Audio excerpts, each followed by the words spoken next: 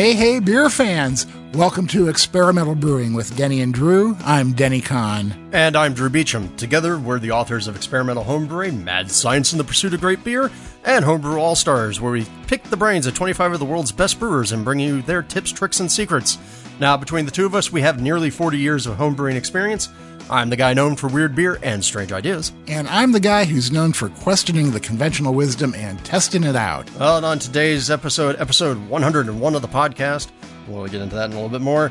We're going to go take your feedback, go into the, our favorite segment, the occasional Correctional Department of Corrections Department. Then before we head into the pub to talk the beer news, in the brewery, we got a couple of things, including a new product that we just tried, some brewing updates, and, well, what it means to hang out with us. In the lab, we're going to get into our cryo results finally, because I think we may have a handle on it. I don't know. We'll see. Then in the lounge, we talked to Joshua N. Bernstein, a beer writer extraordinaire, about his forthcoming book, or actually his recently published book, Homebrew World, where he actually takes a global focus on some of the same ideas that we tackle in Homebrew All-Stars. We get you a quick tip, we answer some questions, and something other than beer before we get you on your way and into your week. Well, you know what? I always say I'm tired when you say all that, and I guess nothing's changed. I'm tired of being tired, but hey, let's take care of some business. All right, let's do that. We're going to take a quick break here and let you listen to a message from our sponsors, and then we'll come back and get this show on the road, so please stick around.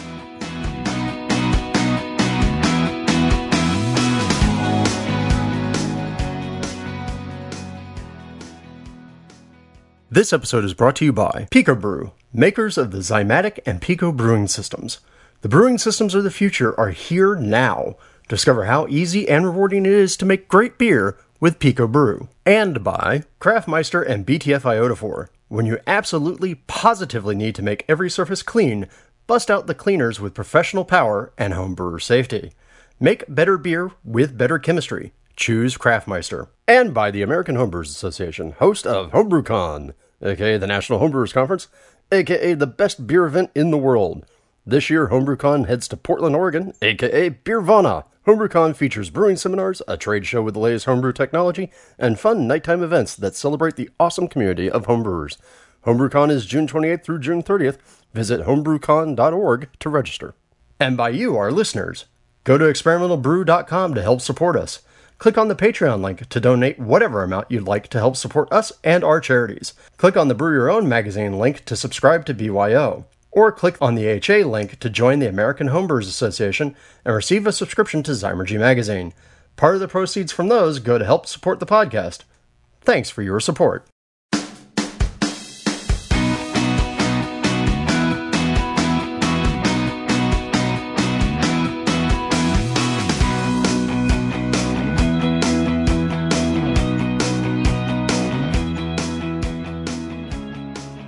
Glad you're still with us. It's time to get going here. The first thing we want to do is tell you that there's a new episode of the Brew Files that has come out, episode number 35 of the Brew Files, but it makes a total of 100 episodes for us between this show, Experimental Brewing, and the Brew Files. So we thought we'd kind of like reflect on what we've learned, and hopefully you guys have learned some stuff too. Yeah, so this is now actually officially episode 101. But hey, one of the things that I think that we came out of that episode where we reflected on it, on what we'd learned and what we really think about brewing, including our 4 core secrets about what we think are the real keys to good brewing. We also, we remembered that we did a show on brewing disasters that, I think we both just really enjoyed because it's fun talking about just how badly we can screw up. So if you have brewing disasters, Denny, what should they do? They should email those brewing disasters to us at podcast@experimentalbrew.com, or you can always leave us a voicemail at 626-765-1AL and leave us a voicemail telling us all about your brewing disaster, because let's face it, we've all had them. Yeah, and they're just great fun to talk about. Now, of course, not in the world of disasters, but in the world of parties, we've got a party. It's coming, and you're invited. That's right. On June 27th, the Wednesday before HomebrewCon kicks off in Portland, Oregon, we are teaming up with Brewcraft USA and Culmination Brewing Company to host their party. We are the MCs, the official MCs. We're going to be doing trivia, giveaways, swag bags, beer galore, food trucks, and whatnot. The admission, how about this? The admission to the party is free. That's right. Free. It's the best price in the entire world, and you're going to have access to all sorts of great beer, and you'll be able to buy raffle tickets to help support local charities, and maybe get your hands on some really great prizes. Brought to you by Brewcraft USA, and hey, the whole thing is kind of Miami Vice theme, a little bit of the '80s there. So we're putting together a playlist. What is your favorite '80s song? Let us know. Otherwise, it's just this is going to be dangerous. Yeah, well, they better get us suggestions. Otherwise, it's just going to be in the air tonight on constant loop. No. Once is enough. That boom, boom, boom, boom, boom, boom, boom. Well, that's the reason you need to have that song. Everybody needs to do the air drums to that part. Yeah, right. We also want to remind you about one of the people who helps us out here. Brewswag.com has a collection of really killer brewing stuff that you can buy. And when you do, you help support the podcast. So please go to brewswag.com and see if there's something there you need. And don't forget that you can support the podcast by leaving us a review in Apple Podcasts. You can click the Amazon, AHA, or BYO links on the website. And by going to Patreon and pledging $1 or $2 or more to our charitable cause, which for this part of the year is Habitat for Humanity, a wonderful organization helping people build homes. They're all over. They're in your town. They're in my town. Throw us a few bucks. We'll throw it to Habitat for Humanity, and it will help your karma a lot. Yes, and remember, good karma means good beer. That's right. Okay, so it's time for feedback. So we're going to start with our first bit of feedback, which comes from Leandra Miners via email. He says, "Hi, Denny and Drew. I've just heard your latest Brewfile episodes on the Cool Ship and was interested by the mention of a Burton Union-style fermenter that Aleworks has running. Perhaps another podcast on that could be interesting. I don't know of many breweries that have one, and it is an interesting alternative fermentation technique. Thanks." And Leandro, yeah, you're absolutely right. It is an interesting kind of old school throwback technique. And Kip is one of the few people I know who has one that's actively working with it. Almost every other brewery that I know, including say like Firestone Walker, which, sort of built their double barrel ale on their idea of their barrel union. Almost all of them end up, sort of surrendering the system at some point because it turns out it's kind of it's a complicated system to keep running. A pain. Just go ahead and say it. It's a pain. It's a pain in the barrel. There you go. So yeah, I'm totally down to talk about that. I think there's actually some really great, interesting things there. And yeah, we can really dig into sort of like, why would you do that? And I'll give you a hint. It's the yeast. So there you go. Thank you for the idea. And we'll see about getting that onto the show at some point. So, and our next piece of feedback comes from Scott Mendez via Facebook. Scott says, "Denny and Drew, I've been homebrewing for 10 months and credit a lot of what I learned along the way to experimental brewing." Wow, man. Thanks a lot. I hope we don't screw you up. "I just received my NHC scores, not sure what they're worth, but I did very well. I entered 4 entries and scored the following. 19 Diggity 2 Amber Ale got a 34 out of 70. 70, huh? I wonder how you get 70. Must Be Nice Milk Stout got a 37 out of 50. Self-proclaimed a New England IPA got a 41 out of 50. And I plead the fifth. Coco Cafefe American Stout got a 42 out of 50. Thanks for everything and keep up the awesome work." And Scott, I'm going to turn that around and say back to you, keep up the awesome work, buddy. Those are some very respectable scores, especially since you've only been brewing for 10 months, and especially because you've been listening to us. So somehow you managed to overcome all that and make some great beer. Good job, buddy. Hey, I'm not gonna self-deprecate on this. We're awesome. Scott's awesomer because he actually did the work and entered and made great beer. Yeah, so good job, man. Right, he actually did it. We just sit here and talk about it. Okay, so that's our feedback for this week, and now we have to go into our favorite occasional segment, and by favorite, I assume you can hear the sarcastic air quotes around that. It is the Correctional Department of Corrections Department segment, and this one comes from Kevin McAvoy on our whole discussion about Brute IPA last episode, and specifically about the terms Brute, sec, and demi-sec. If you remember correctly in the episode, I had said that sec and demi-sec, are basically, sweet and semi-sweet, and Kevin wrote in to remind us about the actual French that's behind all that. And he said, just a quick linguistic note on the segment about Brute IPA, while in Champagnese, the terms sec and demi-sec might denote sweeter wines than brut, the French word sec actually means dry in English. This new style sounds interesting. Cheers, Kevin. And Kevin's absolutely right. I completely biffed on that one. Yeah, sec does mean dry. Turns out so does brut. It's just in the way I always think about it. It's always in the wine world. It's the only time I ever use the words sec, demi-sec, and brut.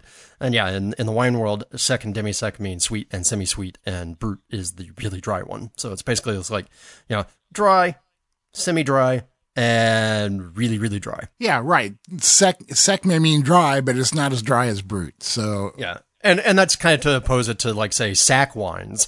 And sack wines are actually really sweet, for instance. But there you go. So. Have you all gotten thoroughly confused now? I know that I have.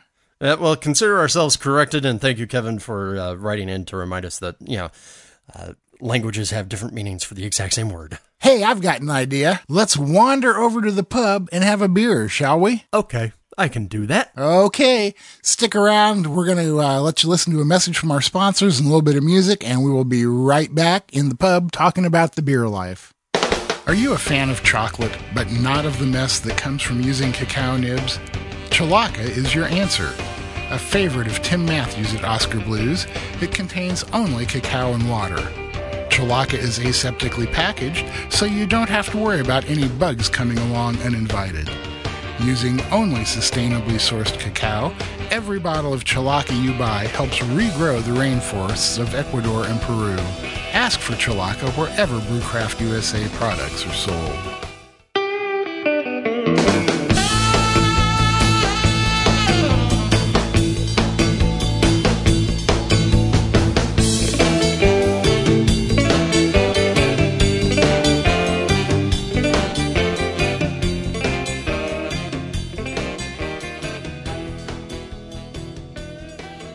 Welcome back. We are here in the Experimental Brewing Pub at the corner of Everywhere and Nowhere in your town, USA, and we're drinking a couple beers. What are you having today, Drew? I'm having a Deschutes Pacific Wonderland Lager. Hey, where did that come from? I don't know. I guess we're going to talk about that in a little bit. But a nice little 5.5% lager with 40 IBUs and a whole bunch of mandarina hops in it. So just kind of a nice little kicky, hoppy version of an American lager. And it makes me very happy to have something like that, particularly since it's about to get warm. Yeah, it's a really nice drinking beer, man. I like it a lot. I heard somebody refer to it as a Helles the other day, but I'm not sure I would call it a Helles with 40 IBUs. But I think American lager is a good way to denote it. Well, maybe we should just call it an American Helles, just to really make everybody irritated. Ooh, boy, that would do it indeed. Wait, no, hold on. I got it. It's a Helles IPA. And it's not hazy. And, sir, what are you drinking? I am having a beer that was sent to us by listener Ed Bove. And if you think back to when we were talking about chanterelle beers a while ago and using dried mushrooms, I made the mistake of saying that you needed more dried mushrooms than fresh in a beer. Ed, who works for a company that sells dried fruit, corrected me on that. And he also sent me a beer that he had made, a Belgian-style something or other. With Belgians, it's hard to say exactly. But he had put dried chanterelles in it, and it was very, very nice. And I was very pleased with it. He referred to it as a weak beer, and after I got done with it, I was going, he must be joking here. But the chanterelles had a real nice quality to them. They were kind of like subdued. They came in the finish of the beer, but you could definitely taste them. So, Ed, thank you very much for sharing with me, man, both your knowledge and your beer. Really appreciate it. Well, remind me again, chanterelles as a mushroom, they tend to bring what, like a stone fruit type character to the beer? Kind of like apricots specifically, is what I get out of it, So, if you guys haven't tried mushrooms in your beer, I know it sounds weird. I know people always gag when I say it, but you know what? If you match the right mushroom to the beer, then it can be a real nice flavor enhancement. Sounds good. Now let's get into the beer news, and unfortunately we have to start with sort of a sad note, and that is that Clayton Cohn, Dr. Clayton Cohn, who has been, sort of a yeast guru forever and ever and ever.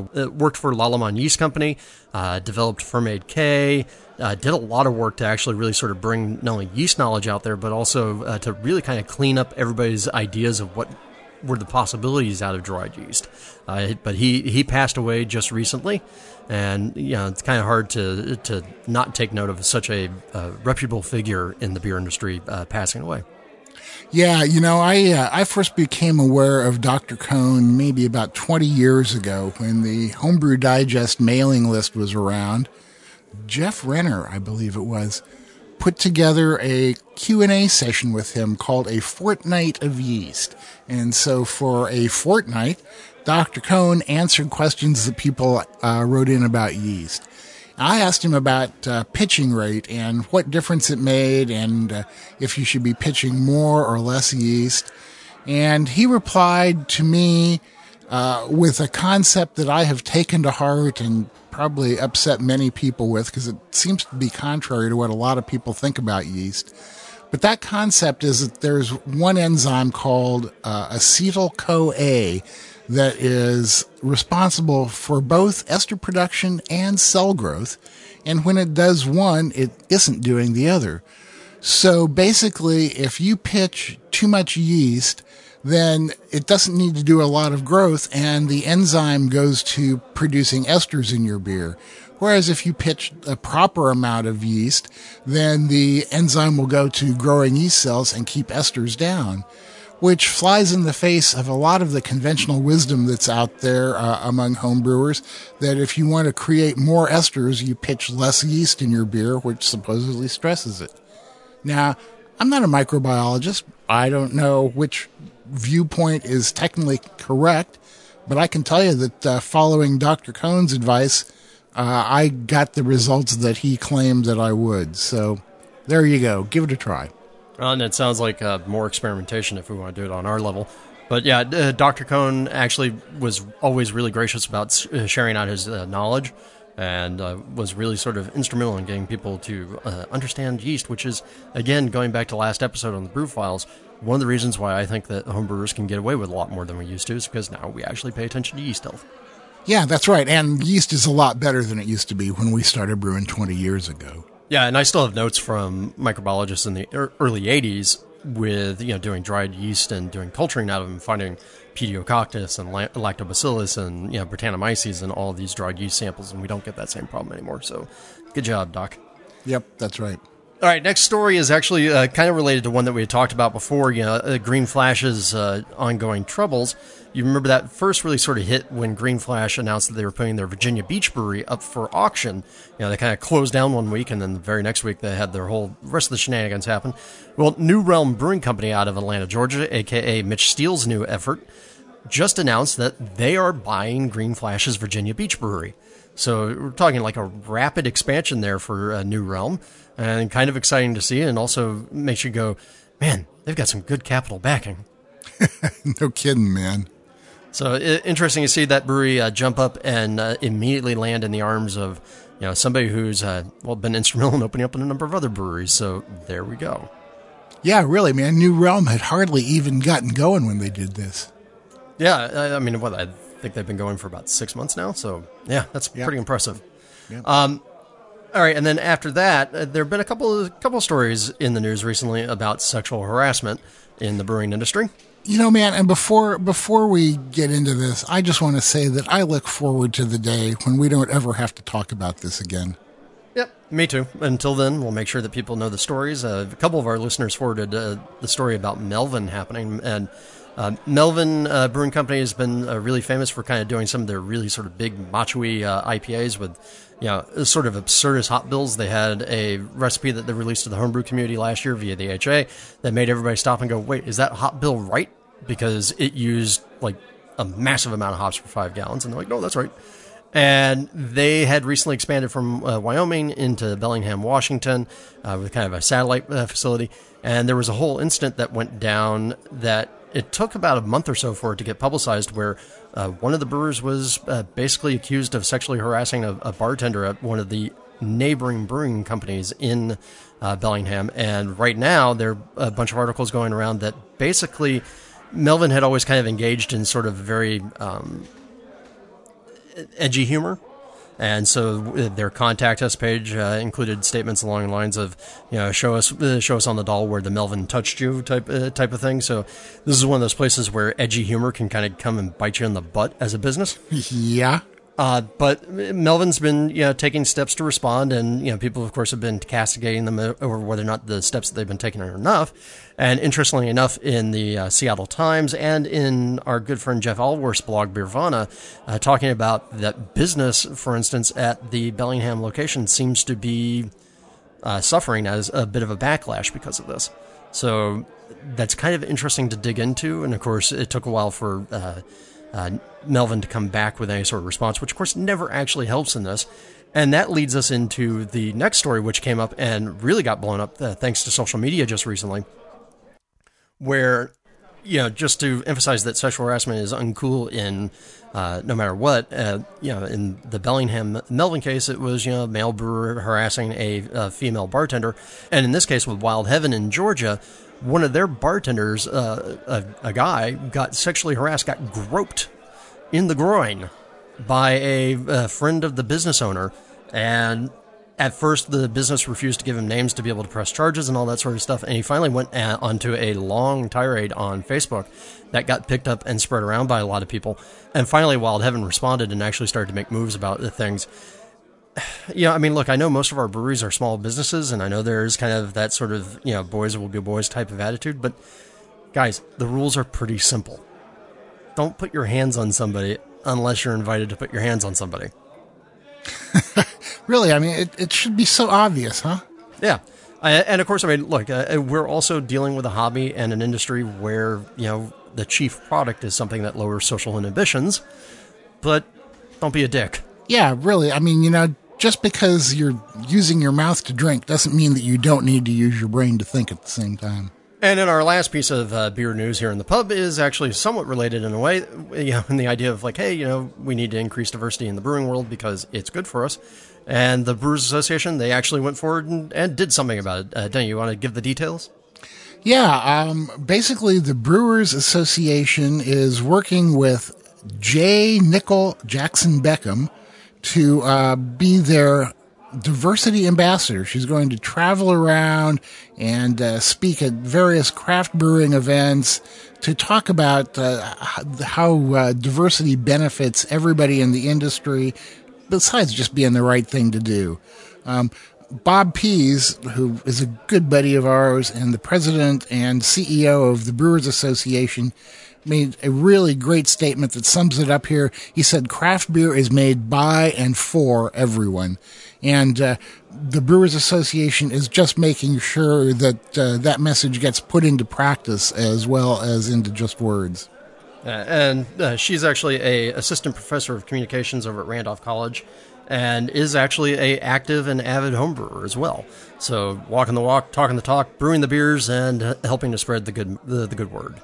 Yeah, and good on your Brewers Association. Keep it up, please. And for the record, of course, since Denny and I are both on the AHA side of the house, which is, of course, the daughter organization of the Brewers Association, the AHA also has a diversity subcommittee that was launched a few years back and is actively making strides to include more women and minorities and also people from foreign countries into the mix. So lots of efforts being made along that line. So let's keep plugging away, shall we? Yeah, let's do. Okay, let's finish up our beers and head over to the brewery, shall we? Yes, time to talk about some new products and some brewing. Okay, stick around. We're going to have a message from our sponsors, and we'll be right back from the brewery. Why Yeast goes rustic for this year's private collection spring release. Europe has long been exalted as the world's heart of brewing tradition, and it couldn't be truer today, as styles like Berliner Weiss and Gose of Germany are being revived through the passion of home and professional craft brewers. Belgian styles have become the flagship beers of breweries all around the globe, and continue to be the holy grail of mastery and sought-after beers. A lot of the flavor of these styles comes from the yeast and bacteria that have shaped the flavors of these regions into centuries of fine beer.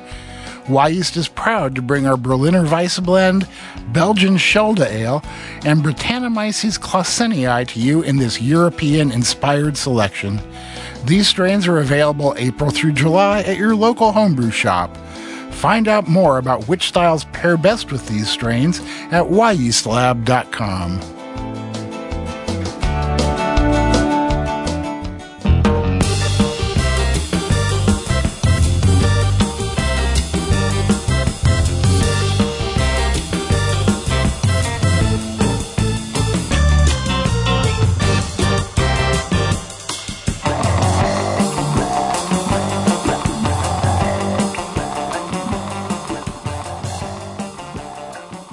We're sitting here in the brewery with gleaming stainless steel all around us, equipment piled to the ceiling, and we're going to talk about a new product that we just had a chance to try out from Crafty Shipping, and they're called Crafty Shippers. Basically, it's a nice, easy way to mail beer to somebody. And this time of year with the NHC going on, a lot of people need to ship beers to that competition and other ones. And so Steve Sullivan, who runs Crafty Shipping, sent us and is a member of my Maltose Falcons Homebrew Club. Whoa, even better. I didn't know that. Mm-hmm. Say hi for me. Steve has come up with these Crafty shipping boxes. They look a bit like egg cartons, but they're made to fit a beer bottle into them. He sent us some to try out, so I sent Drew some to shoot Pacific Wonderland. Imagine that. Yeah. And how did I get that? And Drew is going to ship me some beer back, at which point we'll have a full report on them. But the initial report, Drew, is... the box arrived perfectly intact, sturdy, and actually really kind of nice lightweight packaging for, the beer, to the point where, everything was really the main weight was the beer itself. So, and to get the beers out, just open up the box and remove the clamshell. Boom, beer. No dealing with bubble wrap, no dealing with peanuts, no nothing. So very nice. Now, I'm also going to take suggestions from everybody. What exactly should I ship Denny back? Beer, man. That's all that matters. Go get me a nice Los Angeles-made Pilsner and send it up. Yeah, all right, but if you have suggestions for things I should send Denny, please let me know at drew@experimentalbrew.com. Yeah, and we know what everybody's going to say, so we won't listen to them. In the meantime, if you want to try out some Crafty Shippers for yourself, you can go to their website, craftyshipping.com, see them and buy them. They're only available in the 12-ounce bottle size right now, but Steve tells us he's working on other sizes, and we'll be talking about them more once Drew ships me some beer. So I guess that may be a year or two, huh? Yeah, well, hey, it takes time to ship things. All right. Well, hey, so why don't we talk about some brewing here in the brewery? Let's do that. So, Denny, why don't you give everybody an update on your American Mild effort that you've been making? I have finally come up with what I think is a darn close version of my American Mild. The key to it seems to be using Mecca grade malt and nothing else in the malt world, and using nothing but the YCH American Noble hops. They're the debittered leaf that comes from when cryo hops is made.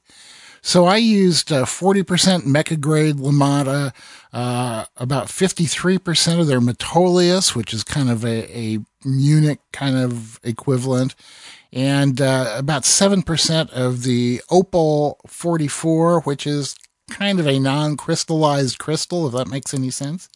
I used debittered Laurel, Simcoe, and Mosaic hops in it. Came out to be 1035 original gravity and 3.1% alcohol, around 20 IBUs. I think it's darn close. I wouldn't mind getting a bit more mouthfeel into it, so I may make another shot and add some crystal. But, buddy, I'm actually going to bottle some up and send it down to you for your comments. Oh, well, there you go. And I imagine that we have a way to do that now.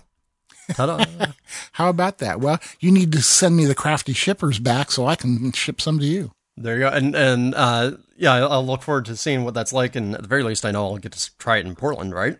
Yeah, I will definitely have some in Portland. It'll either be this version or the next one. I think that this last tweak will get me there.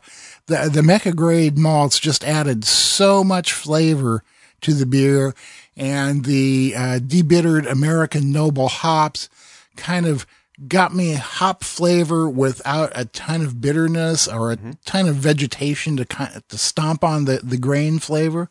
So, like I said, it's by far the closest I've come yet, and I think we're almost there on the American Mild, and there will be one version or another at the Cascade Brewers Society booth at HomebrewCon in Portland. And in the meanwhile, for me, I just did my sort of spin on an American Mild, although, not going as focused as you did. I actually took my traditional English dark mild, my CDGK mild, and I sort of remixed it a little bit. So, I came out to about, 1035-ish gravity, 1034-ish. And I used traditional ingredients where I used Maris Otter. I used malted oats because I love malted oats. I used some double roasted crystal from Simpson's. I used some Carafa 3, the dehusked German chocolate. And I also used some Simpson's pale chocolate to kind of give me a nice dark color. So the thing came into about, 12.713 SRM area. So good dark color. And then just bittered with some Magnum. And then I went into the Whirlpool with an ounce of the Simcoe debittered American Noble hops from YCH. And that has the West Yorkshire yeast on it. And I brewed that on, 5 days ago now. And it goes into the keg tomorrow. Kind of a speedy brew, but I've got places to serve it. And I'm going to have a version that's probably up at PDX as well, because I just adore the idea of having a mild on hand. And if these leaf hops work the way that they did in the Saison, I just think it's going to be awesome because it'll be that nice American hop hit without it. And don't forget, at least according to our sources, those American Nobles, they're coming soon to regular homebrew stores in the area. They are, I think, on target for release in June? Yeah, last I heard, they were going to be hopefully releasing them right around the time of HomebrewCon. So if you're there, maybe you'll get a chance to pick up some samples. Yeah, and really give them a try because we really dig these things. I think, as fun as the cryo hops are, and we'll get into the cryo hops shortly, as fun as the cryo hops are, I think these offer something completely different. And let's be clear, because a couple people that I've mentioned American Nobles to, I just assumed that it was noble variety European hops being grown here in America. That's not it at all. They are American variety hops, like I said, like Simcoe, like Mosaic, like Laurel. But because of the fact that all the lupulin has been removed from them, they have kind of like a low bittering quality, and what's left is just kind of flavor like you might get from European noble hops. Yeah, and exactly. It's kind of a marketing term, and you can debate about, whether or not the marketing term is confusing, but the intent is to sort of give you the impression of what these things can do. Yeah, right, exactly. And if you have a chance to try them, because I guarantee you that you have not tried hops like this before. Indeed. All right, and then one last thing to talk about in the brewery is, just hanging out, right? Yeah, that's right.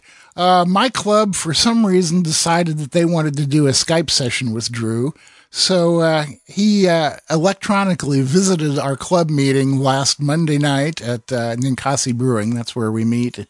And spent, probably 45 minutes, maybe an hour, talking to our club about the Falcons educational program, how to go about duplicating something like that. Talked about Saison. What else, man? Making fun of Denny. Well, of course. Drinking hazy IPA. Right, yeah. He was drinking hazy IPA as he was doing this, trying to get a reaction out of me, and I steadfastly refused to react. Yeah. Mm-hmm. Yep. But I mean, really, it was just hanging out and answering questions, telling people, things that I work on in the brewery. I actually gave people a little brief tour of the brewery via camera, even though it was completely horribly messy. And we got to see Hugo. Yeah, you got to see Hugo, the wonder dog.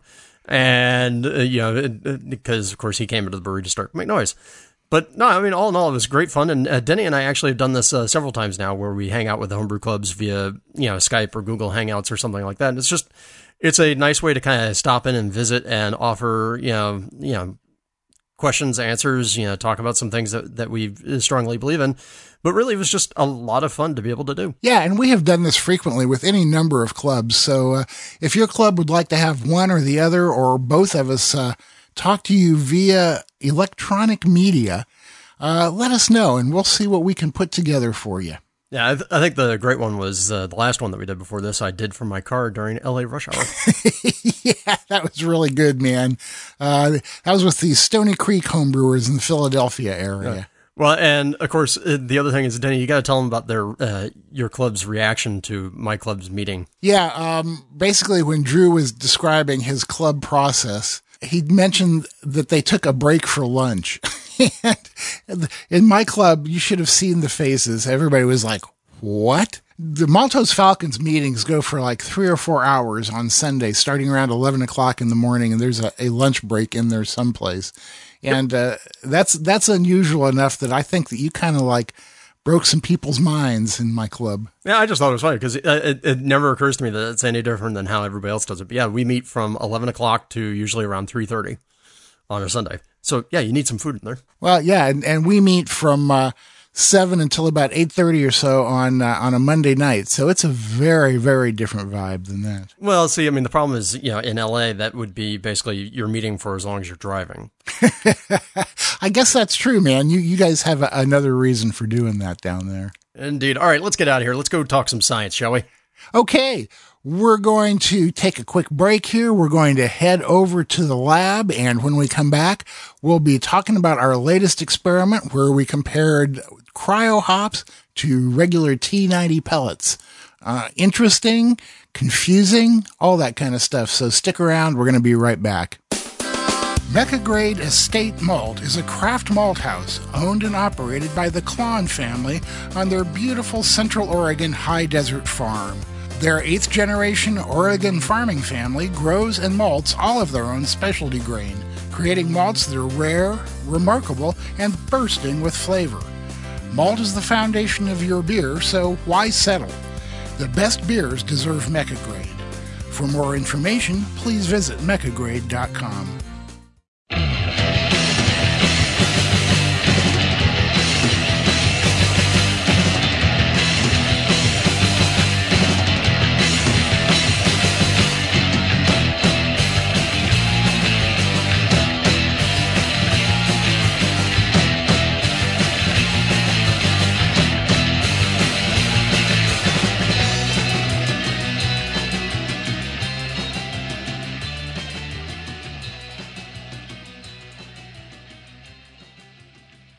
Okay, we're here in the lab now, and besides just Drew and me, which is always boring, we have asked some of our Igors to join us. We have Eric Pierce. Hi, Eric. Hi. We have Brad McLeod. Hey, Brad. How's it going? Good, man. And we have Miguel Loza. How are you today, Miguel? Doing well, thank you. Cool. So basically, because Drew and I couldn't make any sense whatsoever out of these results, we've asked these guys to come on and talk about their experiences and to help us kind of try and puzzle them out. Yeah, and so I suppose we should probably set up what exactly we're talking about here first, though. Yeah, why don't you go ahead and recap the experiment? Okay, so for everybody who's been out there and been paying attention to how Denny and I have been brewing or been paying attention to the hop world recently, you know that our sponsor YCH has released a new product onto the market called cryo hops.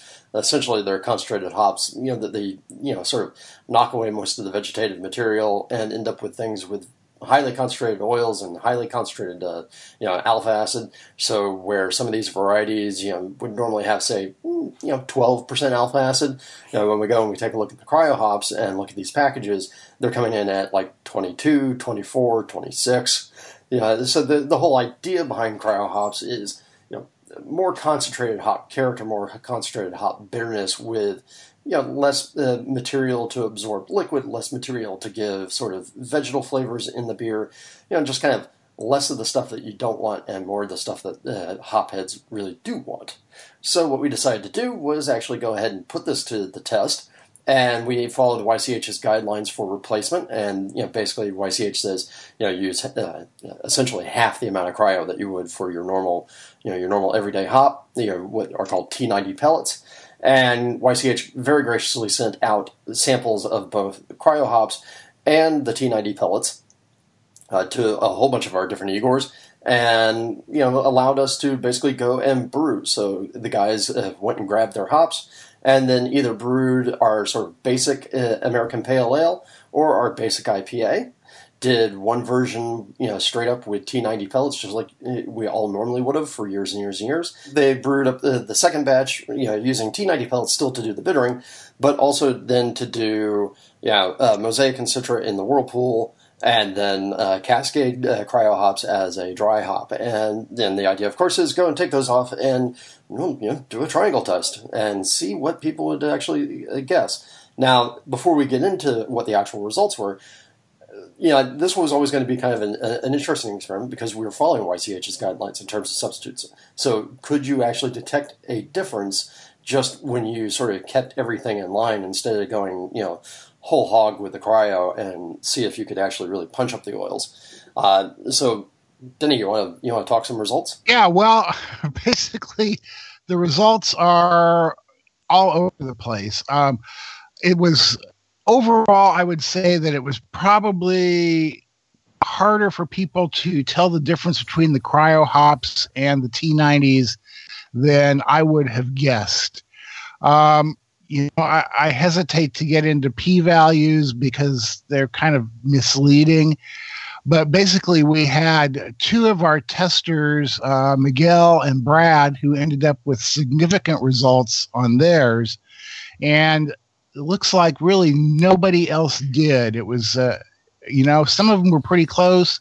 Some of them were not so close in terms of telling the difference. And then the results were kind of like all over the board about which one was preferred if they could tell the difference. Yeah, and by the way, there were 12 different trials, 12 different brewers doing this test. And so out of those 12, only 2 achieved significance.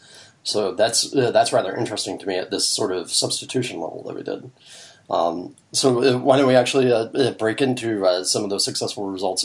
Brad, you had one of the successful trials. What did you think? Yeah, from what I could tell, a lot of people had a hard time tasting the difference between the beer. That being said, there's a lot of characteristics that I noted, light bitterness or more bitter or smooth or sweet, things like this that tended to, a few people agreed upon as tasting some differences. My brew was also had a few issues. The original gravities were both much higher than I was aiming for and a little bit different from one another. But I think what a lot of people were tasting or were identifying as being different was due to things like the carbonation level. There was an issue with that as well from passive carbonating in the keg. So I did get a lot of comments on one being more carbonated than the other, and I think that probably skewed the result. And as I mentioned in our email sessions, that the first time I did this, the first session, I used clear cups for both the first part of the experiment and the second part. So when there was a difference in the head from the pours, that was also pretty obvious. Yeah, but now you did the IPA, right? Correct. Yes. All right, and so now what I think is interesting is that the other successful result, or the other one that showed significance, I should say, was Miguel. Miguel, you also did an IPA, correct? That's correct. So what did you see as the differences, or what did your tasters spot that made it stand out? A lot of people kind of favored the cryo hops, and they could tell the difference. I had 17 people try the beers, and out of the 17, 14 people successfully identified the correct beer, which was the cryo hop beer. And any comments that they had? Yeah, they had a few comments, and they were mostly positive. They let me see, I have it in my notes here, but because I jotted down every comment that they gave me, and they said hoppier, different aroma, and more intensity. It tasted fresh, fruitier, tropical. Those were some of the comments that I received. And then that leaves Eric. Eric, you had the pale ale, correct? Right. And your results came back as not significant. That's true, but if you split up the two sessions, the session where I had actually more tasters, I think it was 12 or 10. I forget which. I think it's anyway. The one I had more was it was split 50. So I got 50% on that, and those were the more experienced tasters. Which we've been talking a lot about rating tasters and trying to get an idea of. Some palates are more discriminating. So when you've got something that's really close like this, I don't know. There's a small sample, so it's hard to make solid conclusions. But I got a sense that the more experienced brewers, home brewers, they had a little bit of an edge, I think, on tasting this. And there was some descriptions that were like, I had where they were tasting the difference in how it behaved up front versus in the finish. Aromatic, I don't know if I got much in the differences, but I will say that and I'll testify that this stuff really absorbs a heck of a lot less beer. It was remarkable. You could get a 75% improvement in absorption. Although on the homebrew scale, who cares? But I don't know. Yeah, right. I have to agree with that too. Your results point out something, which is that if there's a major difference, then probably even inexperienced tasters will pick it up. But if it's something that is going to be kind of closer or kind of a more subtle difference, then that's where the taster's experience comes into play in picking it up. Yeah, everybody struggled. Also, Danny, I think also the environment of where the tasters are going through these beers as well makes a lot of a difference. I guess it worked out this way where I was at a brewery doing the tasting and everybody was kind of separated and they all came in different waves of people. Not everybody at once was trying it. And so nobody could really give any answers or be able to steer somebody in their direction. Yeah, I think one time we're going to have to do an experiment where we actually test that sort of thing. Because if you go and you look at like professional breweries and they actually have like QC and QA labs, they'll have like individualized tasting booths that are designed to be minimal stimulation and just allow you to focus on the glasses. It'd be kind of interesting to see if that has an impact. Yeah, right. I mean, and those, you don't even see anything. There's just a window that opens and the cups come out and the window closes and that's it. So we could construct them out of refrigerator boxes. I've got Gatorboard with foam core. That would work, right? So tell me, you three guys, what were your own perceptions of the two beers? I couldn't tell them apart. You couldn't. How about you, Brad? I had a hard time. Even with knowing it, maybe like half the time I could, and all right, I'm biased. So, right, Brad, how about you? So I had my wife give me the triangle taste the first time around, and I had to go to second pours before I was confident in discerning differences. The one thing that anecdote that was interesting was I noticed in the cryo after the second pour. Back up. After correctly identifying in the first round, then going to part two, I noticed a pineapple flavor or aroma. It was kind of unclear. Neither of them had a very strong aroma, and somewhat of a citrus note. And I had one other taster in my second trials that had the same exact perception. So I don't know if that's, that's obviously not statistically significant, but the fact that we were both able to correctly identify the beers and come up with that on the cryo beer, I thought was kind of interesting. And Miguel, how about you? What were your perceptions? Well, I kind of agreed with some of the people that tried the beers is that the cryo is definitely noticeable, a little more intense than the T90. And then the aroma wasn't much noticeable as it was the flavor of it for both beers. Right. And and that's what I'm finding too, is that when I use the cryo hops, I have to really bump up what I would think would be enough for aroma to get the aroma, but the flavor always comes through to me really, really clearly, so. So now I wonder how this would change if instead of doing a pale ale or an IPA, if we were like really, and keep in mind, guys, if you take a look at the recipe online, and we'll include it in the show notes, the recipe is a relatively restrained recipe. It's not designed to be a hot bomb, but everybody loved it. Oh yeah, I mean it's a classic IPA, right, in a sort of old school fashion.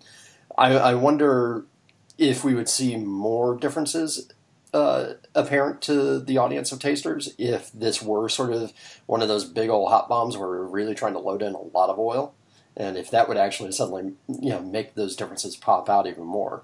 On this round of testing, we basically kind of went a little bit more subtle, as much as subtle as an IPA can be. Yeah, when we're talking, the cryo hops were in half-ounce packages. The T90s were in 1-ounce packages, and that does make the AAUs approximately equal. But I'm not convinced that's the best way to figure amounts for aroma or flavor hops. Yeah, probably not. So now, guys, here's the other question. And now that you've been through this and you've played with the cryo hops, we talked a little bit about the absorption factor, which is, of course, part of the reason why these would be insanely popular with professional breweries. But do you feel that the cryo hops bring value to the brewers? Are you going to kind of keep using these and playing around with them? Let's start with Brad. I mean, I would certainly consider giving them another shot. I think the idea of doing one of these hot bombs would be more of interest to me, and perhaps repeating this experiment with a different recipe just for fun would be kind of interesting. But overall, I don't know that I was blown away by it, I guess. All right. Given that most people had a hard time discerning the differences, including myself, when I first was tasting them. Yeah, I think they'd become more apparent if we had done this as a 1-to-1 substitution. 1 ounce of T90, 1 ounce of cryo. Sure. Yeah, I agree. I think that would have worked out better. At least I think it would have been easier for people to discern the difference. All right, Miguel, your thoughts on the cryo hops? Yeah, I definitely. I'm going to keep using them, especially on the late editions, Dry Hop and Whirlpool. Try and get more of those hot bomb hop oil characters in there. Yeah, perfect. All right, and then Eric, how about you? What are your thoughts on the cryo? Yeah, I agree with Miguel. I've used them, previous to this experiment, almost like sort of as an insurance against maybe getting like chlorophyll-y kind of flavors. Although it's not like, I did this and I got chlorophyll, I'll try the cryo. But I just, a lot of things you do is like, as an insurance. So I use them in New England IPAs with the biotransformation thing early on. And I've always loved those beers. So I won't run away from them. I won't maybe not run to them. So it's kind of another tool in the toolbox, I guess. And your observation about New England IPA is really valid, because one of the things that I don't care for in New England IPAs are the kind of like tannic sensations you get from using huge amounts of hops for the dry hops, and that comes from all the vegetal matter in the hops. And with that being removed from the cryo hops, then I could see that maybe somebody could make a New England IPA that I could actually enjoy. Well, Denny, you are a home brewer. You do have cryo hops. You could do it yourself. Yeah, I have other things to do, Drew. All right. Well, hey, so I think it's safe to say that at least on this particular test as to whether or not, the cryos were, discernibly different to people, I think it's fairly safe for us to say that that the results seem to show that in general, tasters could not tell the difference between, T90 pellets and cryo hop pellets when done at a, 1 to 0.5 ratio, right? So if you're using half as much cryo as you are using your T90s, tasters are having a hard time to tell the difference. Now, that could be a good thing, depending upon what you want to do, or it could be a bad thing. And I think the recommendation definitely does seem to be that there are interesting characters to have out of these cryo hops, but you got to kind of jam on the gas a little bit more than just going halfsies. Yeah, and my own observation about it is that although I did not do the triangle test, I find that with cryo hops, I do need to use more of them to equal the amount of flavor that I get or aroma that I get out of T90s. But even when I don't get the same amount of flavor or aroma, I'm pretty certain that I can detect a difference in the quality of that flavor and aroma, with the cryo hops being more direct, if that makes any sense. You know, the more in your face, more easily identifiable. Yeah, absolutely. And I think, guys, the one other thing that we didn't talk about was the brewing experiences, because I know amongst the Igors, as folks were talking, it was like everybody was talking about like different rates of clarity, different sort of different settling things that were happening. Did any of you guys experience anything like where, at least early on, your cryo batches and your T90 batches were decidedly different while the fermentation was happening, or even early kegging? This Miguel, I only noticed the color difference. And what was the color difference? One was darker than the other. I can't remember which one was darker, but you could really tell there was a big difference in just the color itself. Yeah, here your notes say that cryo was darker. Was the darker of the two. That's very interesting, man. I wonder why that would be. And even in the finished beers, you can tell the difference as well. So you guys all got color differences between the two? I didn't. I don't remember seeing color. I do remember one was more actively fermenting, but I mean, this is kind of marginal. I mean, a little fluffier. I got pictures. It's like, yeah, okay, this one. I think it's probably just natural variations between, fermentations. I mean, I had same fermenters, same, everything was the same. The only thing that was different was one I had to top up a little more. And I was worried, that's going to cause a problem. I couldn't tell. Yeah, I tend to agree with Eric that it was just, any difference was pretty slight. I think holding the beer up to the light, you could see a slight difference in the translucence aspect of it, but it was very slight. Yeah, I might have saw something like that too. It was small. Okay. Subtle differences for a big product. And I do have to laugh because, Eric, you posted a picture into our group of your dry hop canisters between the two beers. Yeah. And the one on the T90 is so much fuller than the cryo. It's not even funny. So, well, I think this is interesting. Guys, any other points that we need that you want to discuss before we get on back out of the lab and go back to the rest of the show? Before we go, it wasn't just all subjective tasting. It wasn't all just tasting panels.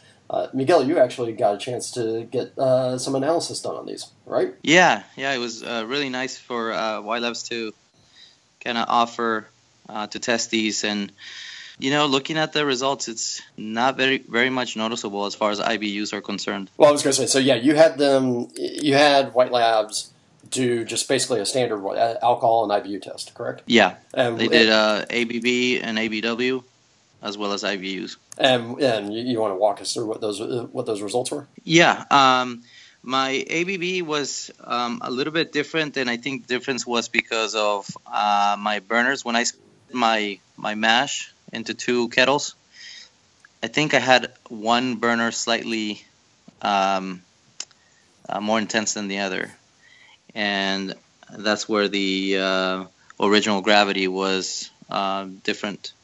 I think one was 162. That was the pellet, and then 168 for the cryo. So when White Labs provided the ABB, you can see that difference. It was 6.75 ABB for the cryo and 6.37 for the T90. And then when you look at IBUs, the cryo was slightly higher than the T90. It was 52 IBUs, and the T90 was 47. Right. So not a huge difference in anything, but a little bit. Yeah. And if anything, I would have thought that those differences would make the cryo harder to detect, but you got positive results about people being able to detect it. So once again, I'm baffled. That's okay, Danny. Yeah, I actually, I had the results printed out, and after every person tried their beers and they went through the triangle testing, I showed them the actual lab results, and they were kind of baffled of the little difference in how much a difference it made in perception. Well, but again, you measured IBUs and alcohol, but not any of the hop oil constituents, right? So, that's always a possibility that's where the detection laid. Right. Correct. Well, So I guess we can kind of say that cryo hops may or may not make a noticeable difference. They may or may not make a difference that you prefer. And the only real way to find out is that you guys need to try them for yourselves and decide for yourselves. I mean, it could vary with variety. It could vary with, I was wondering about, spoilage. I mean, I think people talk about dissolved oxygen contributed by dry hopping. I mean, I'm going to try my beers in a couple of weeks and see if there's any difference. Well, and that's why I was saying, Eric, that people need to try it for themselves, because something like this is so influenced by your particular brewing process and your particular tastes that it's really hard to generalize, which is why I was saying, if you do a single experiment, sure, it's easy to draw a conclusion from that. But when you have 12 people doing the experiment, it's just not so easy to figure out anything. Well, in this particular case, though, I think it's safe for us to say that a 1 to 0.5 ratio substitution of cryo for T90, falls into that range of most people can't detect the difference. So there you go. That's true. All right. Well, hey, so thank you guys for joining us, and appreciate you taking the time out of your day to sit down and talk some results. And I hope that you guys had fun doing the experiment. We'll be back for more experimentation shortly. And that does remind me, ladies and gentlemen out there, listeners, if you do have suggestions for the podcast in terms of what you'd like to see done in terms of experiments, don't forget that you can always email us at podcast@experimentalbrew.com. We will gladly take suggestions for experiments. And leave us a comment, leave us a note, tell us what you want us to test, and hey, what do you think of cryo hops if you've actually had a chance to use them? Are you a fan? Are you not a fan? You know how to get us. Tell us and let us know. Okay, I guess we better get out of here and get on with the rest of the show, huh? Something like that. All right, stick around. We'll be right back. When I'm done brewing, I want to be done brewing, not waiting around for my wort to cool. With the Hydra, the Corny Pillar, and the other great chillers from Jaded, I can be done when I'm done.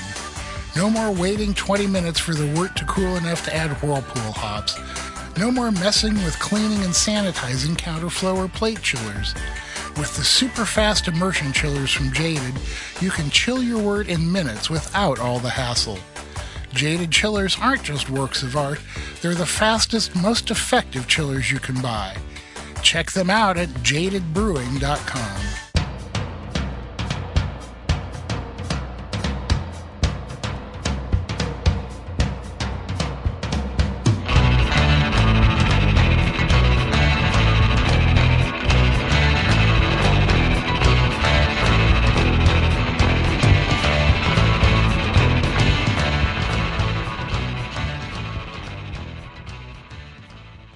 Hey, we're here in the lounge, and we're lounging. We're going to hear Drew talking to Joshua M. Bernstein about his latest book, so fill us in, buddy. Yeah, so as you guys know, Denny and I did a book called Homebrew All-Stars, where we interviewed 25 people and kind of categorized them and brought you tips, tricks, and secrets. Well, it turns out we're not the only ones with that idea. And Josh, who is written 4 other books, including The Complete Beer Course, The Complete IPA, and Brewed Awakening, published this book via Sterling Epicure just this month, and we get to, while he's sitting in Nashville at CBC having a marijuana terpene-filled beer in a brewery, we get to sit down and talk about, the stories that homebrewers can tell, some of the things that he sees differently between American homebrewers and global brewers, and exactly how he went about setting up the book. So kind of cool to see the various stories and really kind of the people focus that we get both out of homebrewing and out of craft brewing. And so kind of sit back and get ready. You might get a little contact high from Josh's beer. All right, well, hey, everybody, welcome back to Experimental Brewing. This is the lounge, and, well, it's only right that we're sitting here and having a beer, and I actually have on the phone with me from Nashville currently, Joshua Bernstein. Josh, you're actually drinking a beer right now. Yeah, I have no idea what I got myself into.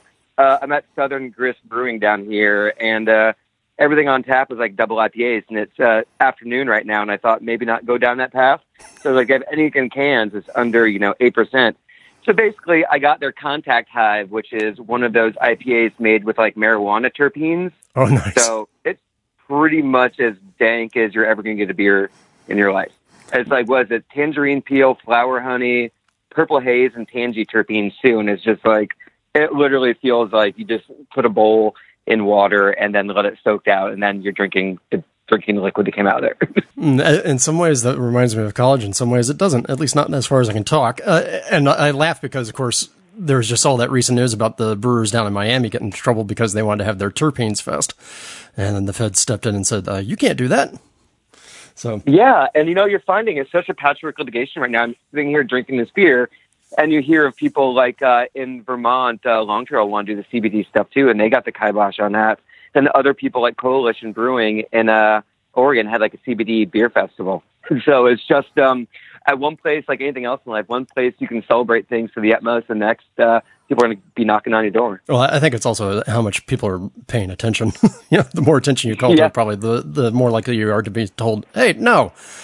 So yeah, I know. Yeah, it's interesting. That's a word. Interesting is definitely a word. So, Joshua, let's dig in. I mean, obviously, you're there at a brewery. I'm assuming that you're in Nashville for CBC as we're talking. Yeah, totally. For me, it's less learning about wastewater management, more the important things, which is boozing and schmoozing and talking to people and really trying to generate this sort of next set of story ideas. You don't really get story ideas by sitting around on your computer all day long.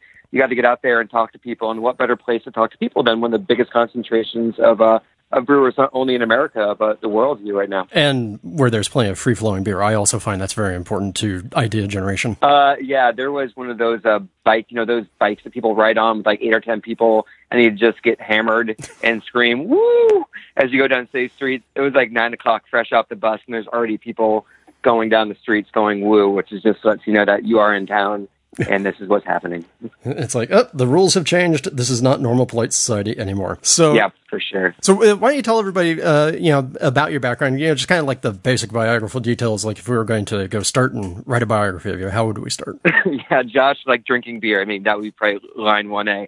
But no, I'm a journalist. Grew up in Dayton, Ohio. Went to journalism school. Made zines in my spare time. Did all that fun DIY stuff, and then got to New York City randomly after a road trip blew up, and I ended up stranded in Great Falls, Montana on the first day of fall, which are very great portents of the future. And so ended up in Denver for a little bit. And my friend in New York City was like, I got a free bedroom. You want to come here? And I was like, yeah.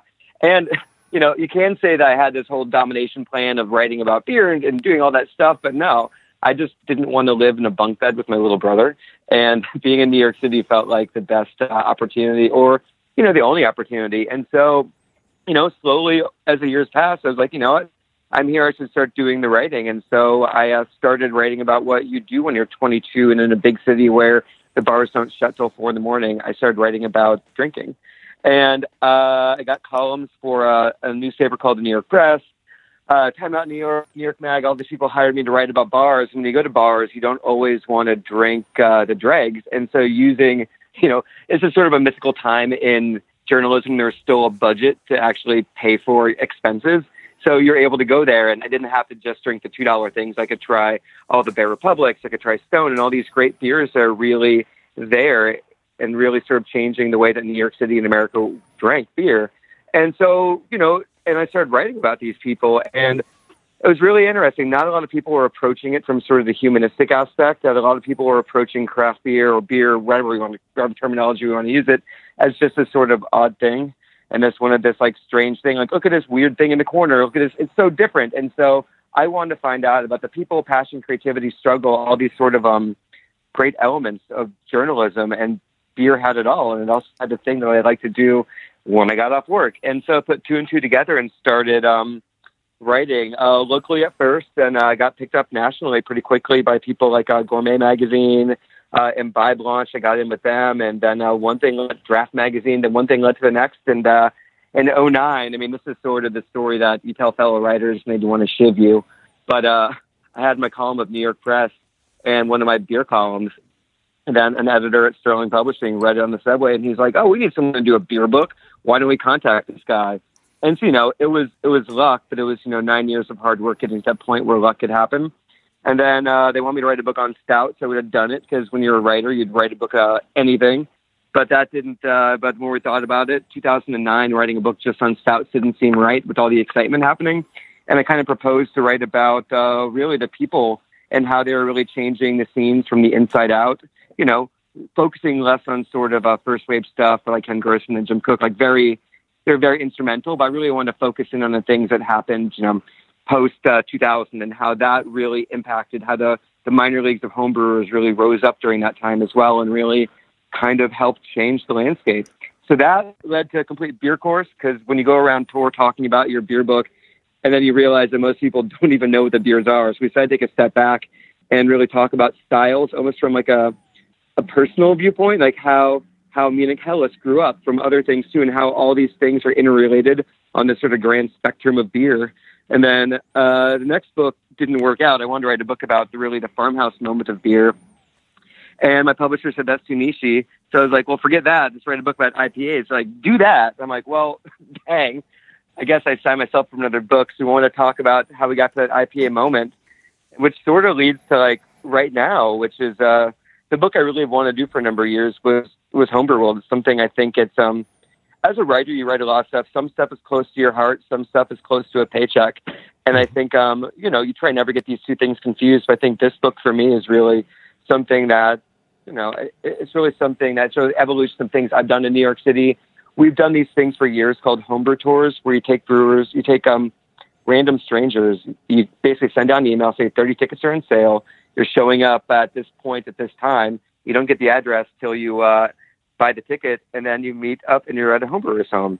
And you go 1 stop, 2 stops, 3 stops, and you get to go meet all these fellow beer lovers. You get to meet all these brewers, and over time, all these brewers really, you know, it's a classic narrative. I mean, somebody says your beer is really good, maybe you hate your job.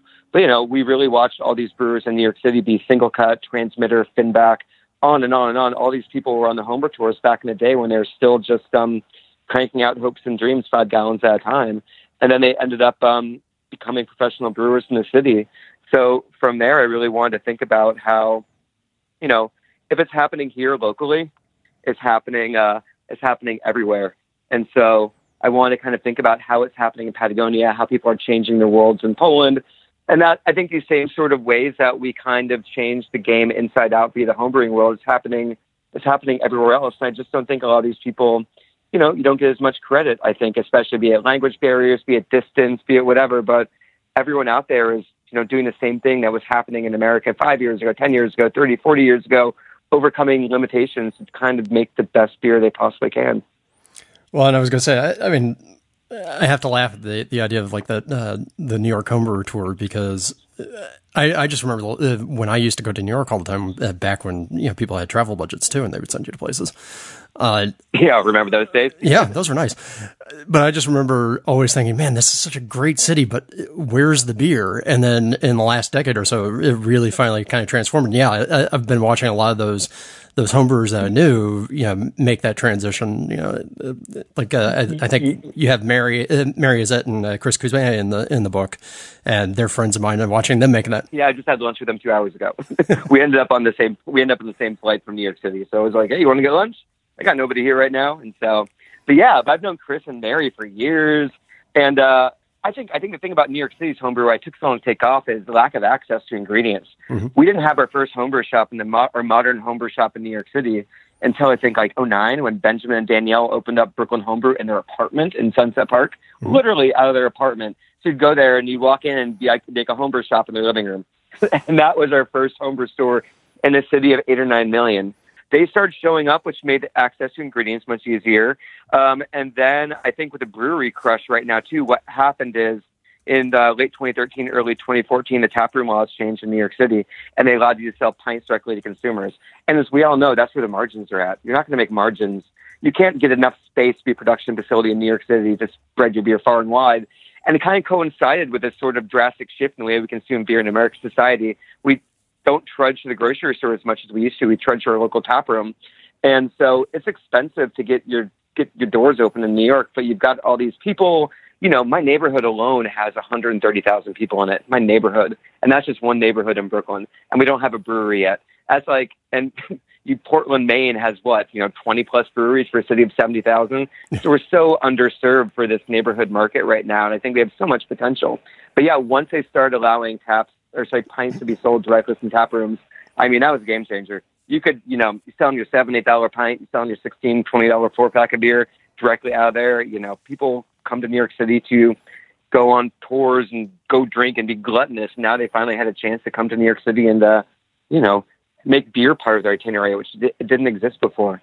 Well, and I think it's interesting because to kind of touch back on something you're talking about before about writing about beer is I think there's something unique about the beer scene, at least the way that we've handled it now, that makes it different than, I would think a lot of people who would end up in New York to write about food and beverage would end up like, oh, hey, look, it's wine, right? But with wine, we always talk about, the production houses. We talk about the wine itself. Beer seems to be unique in the sense that there is such a connection to the producers, to the personalities, to the people who are actually doing it. And I think the tap rooms reinforce that. They do too, and I think, this goes back to, our changing lives in American society right now too, in the sense that, we buy our toilet paper not at the corner store, we buy it on Amazon. There's a sense of loss in this sort of like human connection in most of the things we do these days. We don't go to restaurants to get our food on Seamless or Grubhub. It's your delivery man who could be an interchangeable automaton. There's no personality there, no relationship connected. But I think the tap room, you could have an interpersonal connection that I think it really scratches this deep yearning, I think, to, have a connection to humans and connections to people. And that's what's really important. I feel that, and that's the tap room, not only, the producers, but your fellow drinkers. When you open up your doors at noon and you have sunlight bathing you and dogs are walking around and kids are there, it's so much different than going to, a beer bar at 8:00 at night, music blaring, shots being poured, something else like that. People are much more, I think, open at that time of day, like earlier in the day, to really have interactions with each other. And on Saturdays and so on, it's just, you combine the neighborhood aspect. It's a no-brainer why this sort of concept has really, truly taken off. Yeah, it's a far more sociable, and I think, I don't want to say friendly, but it's a much nicer atmosphere, I think, than the old bar. Yeah, too, and I get the dichotomy. Some people are just like, no kids there, no dogs. Whatever. I take my kids to the tap rooms at like noon or 2:00. If you're complaining about other people living lives at 2:00, in the afternoon, we're all drinking beer at 2:00. We're already having our social stigmas or whatever. So, yeah. Well, and I have 3 Chihuahuas snoring around me right now, so I have no problems with dogs. That's perfect. Well, everyone's got their level of irritation, but yeah. Well, but I think hopefully beer serves as that nice social lubricant to, gloss over the irritation. So. It does too. I think like a lot of things have been solved by buying a round of beer. It never hurts. Now, let's get into the book itself. And of course I have to, start with my little bit of an ego trip. Thank you for the shout out on page 13 to the Maltose Falcons and to me. You try to give a shout out to the people that have really come before that too, and have done really amazing things. And I want to really keep some of the sidebar stuff, putting a spotlight on people. And you don't want to say that, oh man, we're right on trend, but you look at, we want to include Sierra Nevada and Ken Gross, and people forget. And you look at all of their marketing materials for 2018, it's all about going back to Ken's homebrewing roots and Sierra Nevada Pale Ale. So I think it was like weirdly we kind of hit this moment right on the head of this quest for authenticity. You see even the larger brewers going back and be like, yeah, we did start in small places too, and just reminding people that we had a garage one time as well. Yeah, and Ken was just actually at my local homebrew shop filming for their whole series for that reason. Look at that. Look at that. It's just it is, and I think you just need to remind people sometimes, because when you become a brand in this day and age, it is. You kind of exist in a different sphere, and people forget that there's an emotion and a heartbeat behind you. Mm-hmm. So it's good to kind of remind people that I had the same sort of, like me as a brewer, I had the same sort of struggles at one point or the other. Well, and I think it ties back to that thing.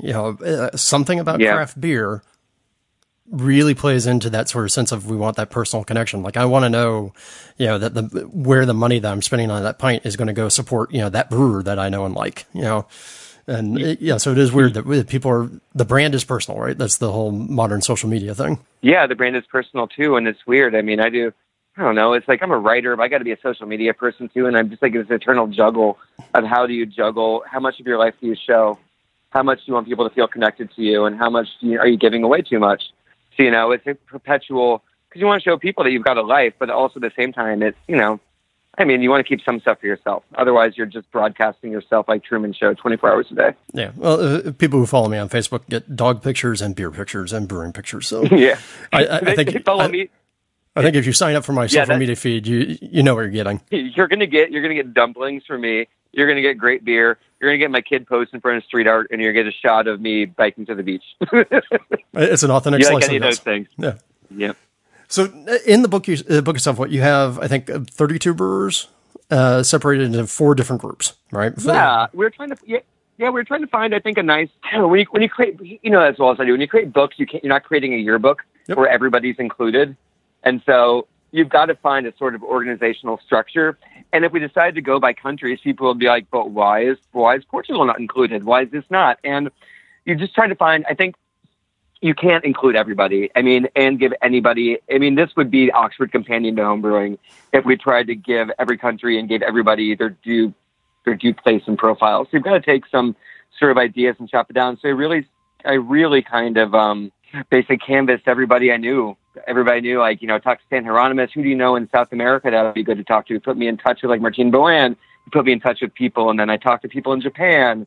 Or in China, I contacted the people I knew that worked for, you know, food and drink magazines in Beijing. And then we had to go through encrypted, like, WeChat app conversation to get around censors to find people to talk to. And it was just this entire thing. But I think what I really wanted to showcase was really the lengths that people go to around the world everywhere just to go for the fact of getting a beer. You know, the people in, in China, one of the guys, Caleb Selby, basically goes around and gets people to mule them back hops from around the world too. The folks in Iceland set up their own malt importation company. They went to Belgium and basically got some malting company to, like, set them up as importers just so they could get grains there.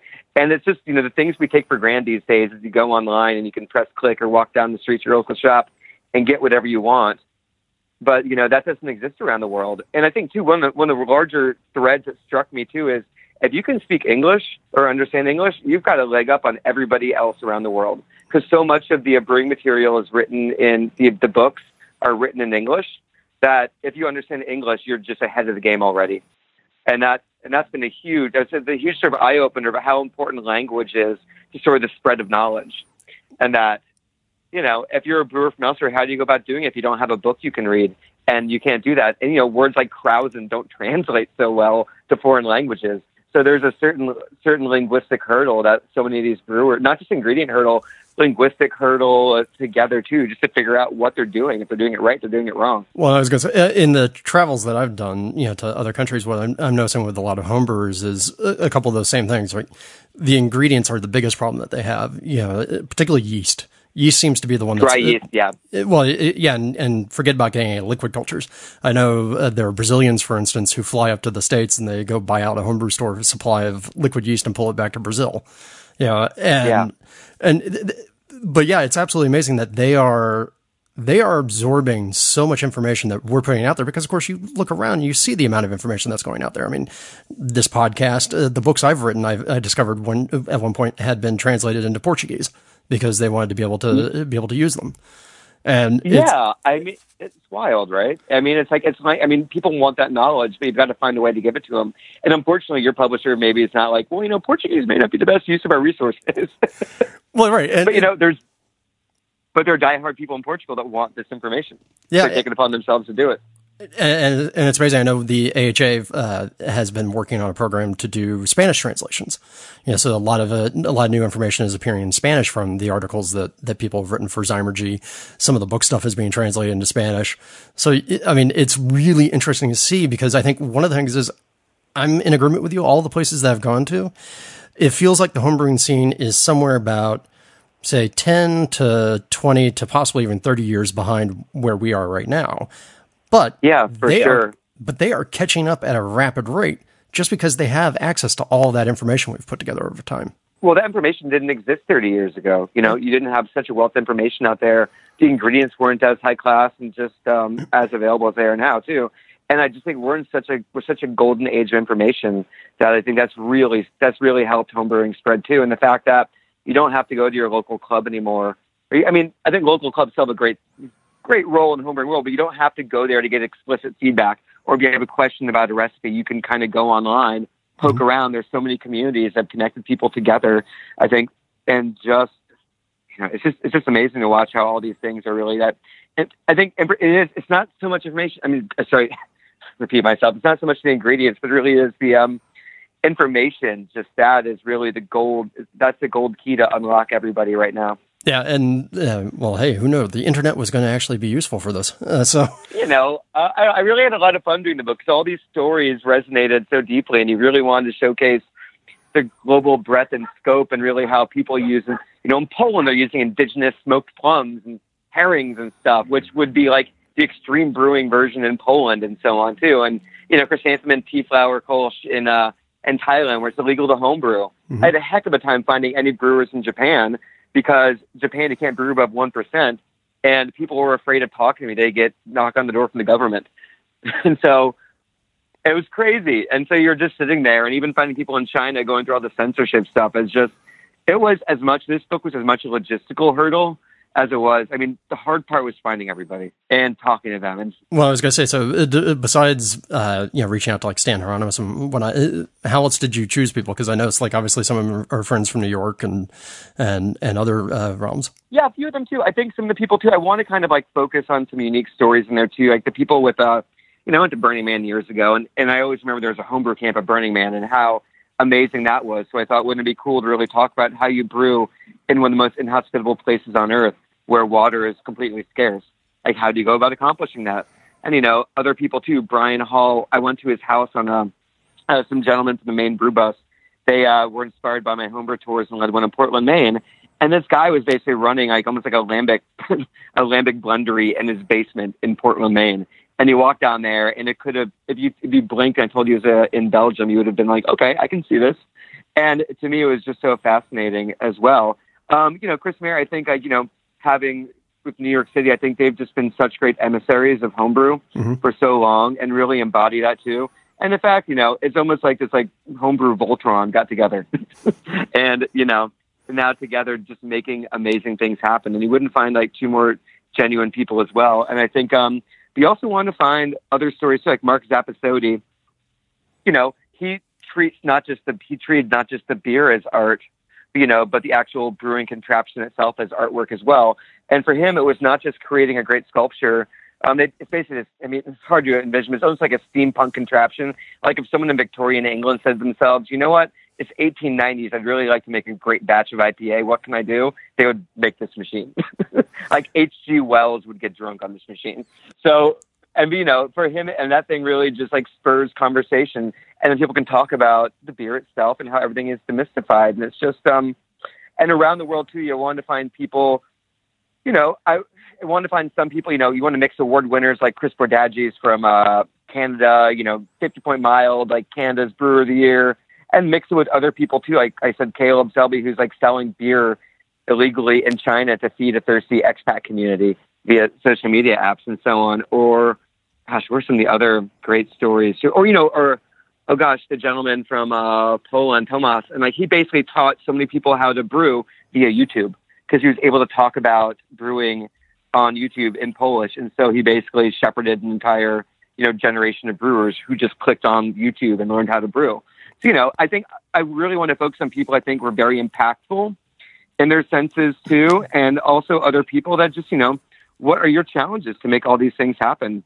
And people that had great stories of perseverance, going above all odds. I really just wanted to show that, you're talking about how people brew in New York City, small spaces, the lack of ingredients doesn't stop anybody. And these are people that, it's their hobby and they want to make this happen, make it happen at all costs. Well, I was going to say, one of the things that we always say on the podcast is, the truth is that malted barley wants to become beer. We're just there to help. Yeah. And I think some of the interesting is some of the personalities come out. I think it was Tomas. There's a little blurb in there. Each of the brewers gives a little advice. And one of the blurbs was about not using beechwood malt to do your Grodzki. It was like, that's the wrong thing to use. It makes it taste like, I think it was bacon. Yeah. We really try to get these people, their advice too. And, I think, with the book, I think with this approach, other people have written so many great how to brew books, and, I'm really not much of a brewer. I like to think of myself as a pretty good writer, And so I was able to tease all these stories and tease all these things out of them, because a lot of these people are not used to being interviewed. I think in this day and age, there's a lot of very media. When I first started writing about beer in the early 2000s, media savviness in brewers, I mean, that did not really exist. Nowadays, things are so media savvy and filtered throughout, and people controlling their own media channels. So with this, it was really great to go back and, get people and get really authentic, passion-driven stories, not run through a PR team that says, you can't say that. Mm-hmm. So I was able to really get these great stories from them. And I worked with the folks over at Bitter Nesters, which is, New York City's only homebrew shop. But Doug and John are great at recipe formulation to make sure that everything we wrote in the book was, above board. So I hired them to basically be QA people to make sure everything read good, tasted good. And, it's just really important for me to try to get as many things, get the facts right in the story, get the recipes right together. When Denny and I did Homebrew All-Stars a couple of years ago, which is kind of a similar concept. Yeah, I think one of our biggest problems was not so much media savviness, but making sure that people actually responded to the interview requests. Oh my gosh, yeah, that was a challenge. Oh my God, not to be all journalism, but your book came out and I was already working on that. I'm like, gosh darn it. You're just like, everybody's got ideas. So it was like, then we're like, okay, then we're like, we already had the global aspect on there too. Mm-hmm. And, definitely, you're asking me to pick some people. I did not just want to, Andy Johnson's a great brewer, mm-hmm. Brewlosophy, all of them are great people. They were in your book. We didn't want to just repeat that. And so I really felt like we wanted to, finally go out there and really beat down doors and find other great brewers too. They all have very worthy stories too. But I don't know. I mean, how many stories can you read about the same people over and over and over again? So yeah, absolutely. And I think that's one of the biggest things out of this is, I think when we were putting together Homebrew All-Stars originally, oh my, like the number of people that we were originally thinking about, we could talk to this person, we could talk to this person. Yeah, there's 1,001 stories out there, and each of them has a unique flavor, even if there are a lot of components that feel somewhat the same. Yeah, so for me, we definitely have medal winners in there, but for me, it was really about the story. You're not going to, the folks, this collective of people that in Iceland have, sort of their malt importation company, you're not going to buy their beer at the stores tomorrow. You may never. They're a group of friends that their friendship was falling apart, and beer got them back together. And so that's what really worked out in a huge way. But, they've overcome all these odds together, and they turn an old washing machine into brewing equipment, and people fly back to New York City with some of their friends to bring back stuff. It's just like, it becomes this, I think in a lot of ways it harks back. You know how when you're like maybe 19 or whatever, you get your first taste of beer, mm-hmm. and it felt illicit. It felt like something you got the keys to a kingdom you shouldn't be available. Same thing for I think a lot of these brewers too. It's you're beating the man, you're beating the odds, you're beating the law, you're doing this, and you're just like, and it's for just a simple pursuit of making a better beer. And it was really interesting to me about that stuff too, that it did feel very DIY, very sort of homespun. Like, we're going to do this. I don't care what you think. We're going to make this happen. Wichit in Thailand. It's illegal to brew in Thailand. He's got a homebrew academy on like an island a river island near Bangkok where he teaches people. And he's been busted by the cops a bunch.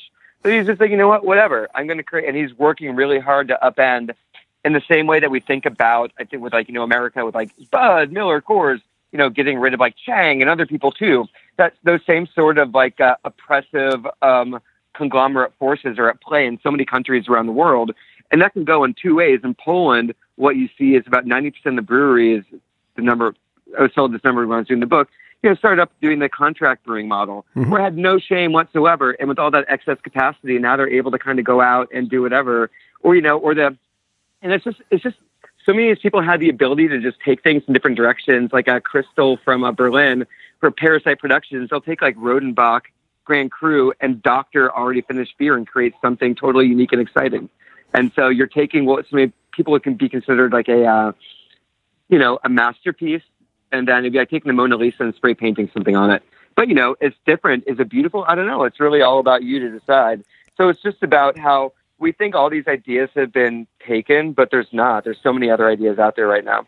Well, and I think it's also a telling point to take a look and see, here in America, we sort of have that very specific view on what craft beer means, like poo-pooing contract brewers.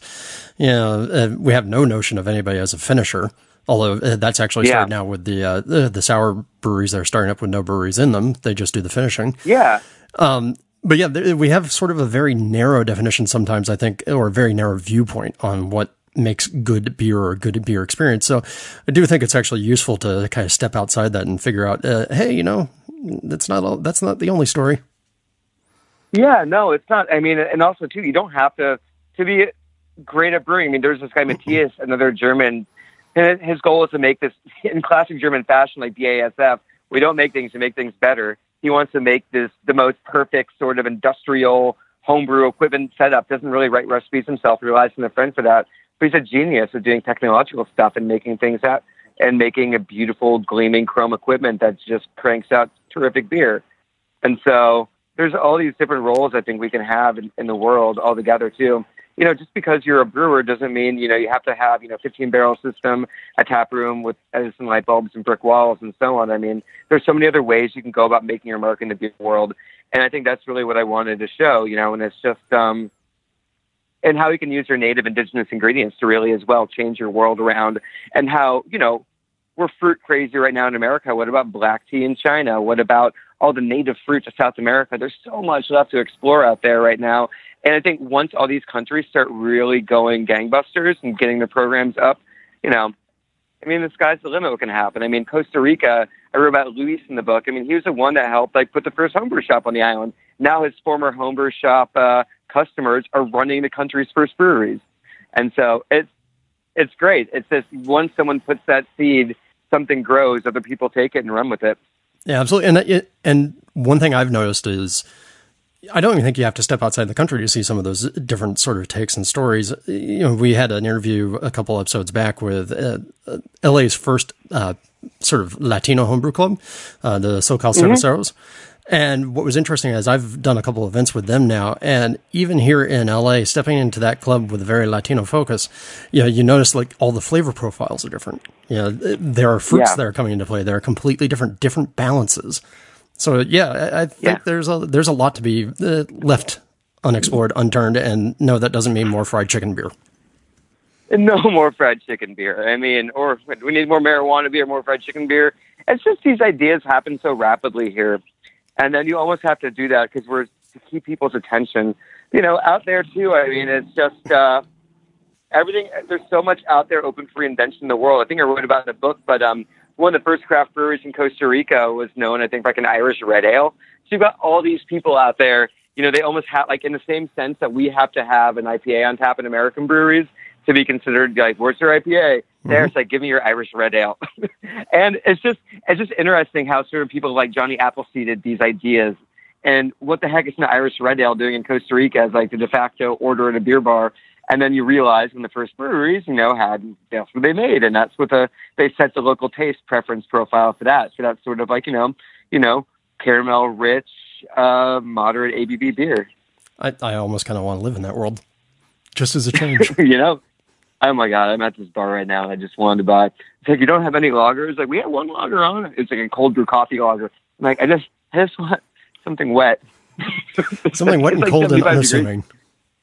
It's 75 degrees outside in Nashville and bright skies, and all they had on tap pretty much are double IPAs and whatever fruited sour juice bombs, which are totally great, but not always appropriate. Want to wet your whistle.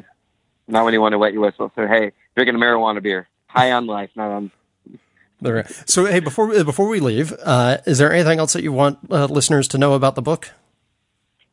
No, I just think, if you're ever curious about how people make things happen, if you ever said to yourself, I shouldn't do it, why are people doing this there? I mean, this book is really just going to open up your eyes to really just the breadth and scope of what's happening around the world. These are people for whom the light never shines on them.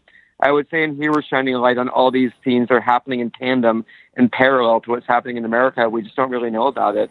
And then lastly, I bought banana mailers, if anybody wants, which are giant padded envelopes of bananas on them. So we're selling beer books. If you want to copy the book signed, you go to my website, joshuambernstein.com, and you'll get a koozie and a banana mailer, because why not? Why not indeed? So we'll make sure to include links to Josh's website in the show notes, and other links to the other books that you had, because right now what you have, Brewed Awakening, The Complete Beer Course, and Complete IPA as well. Yeah, as well. And we're probably going to be updating Complete Beer Course around like 2020 once, the market's kind of undergoing seismic shifts right now. So we're just waiting to see where things kind of settle up before we put anything else down to ink to paper, It's still a valuable document, but, we want to just make sure that nobody's like, maybe we should refresh our entire brand portfolio, like something like Otter Creek did, which they went from being a proud, to like becoming like a dank IPA farm. I miss Otter Creek Amber. I know, but you can get Otter Creek Hazy 9 ways. Yeah, or actually, sorry, it was Otter Creek Copper. Copper. Yeah, Copper is their famous one. Yeah, it was Long Trail Amber, Otter Creek Copper, and Harpoon IPA were the first 3 beers that got me into craft beer. I mean, revolutionary beers at the time, and still revolutionary. It's just sort of, getting people, we should have like a day where we just get people to try beers that are very instrumental, then go back to them again. Just get people to remember what these beers tasted like. We'll have a retro beer day. Yeah, just wait long enough. Doc Martens are back now. I mean, anything can happen. Amen. All right. Well, hey, Joshua, thank you so much for taking the time to talk to us there from Nashville. We hope that you enjoy your beer, and we hope that you can find something that is a lager and not necessarily a dank IPA. One day soon we'll find. My journey will be complete. All right. Well, thank you so much. Thanks again. Have a great rest of your day. Well, man, what can I say? It sounds like our book, but a different take on our book.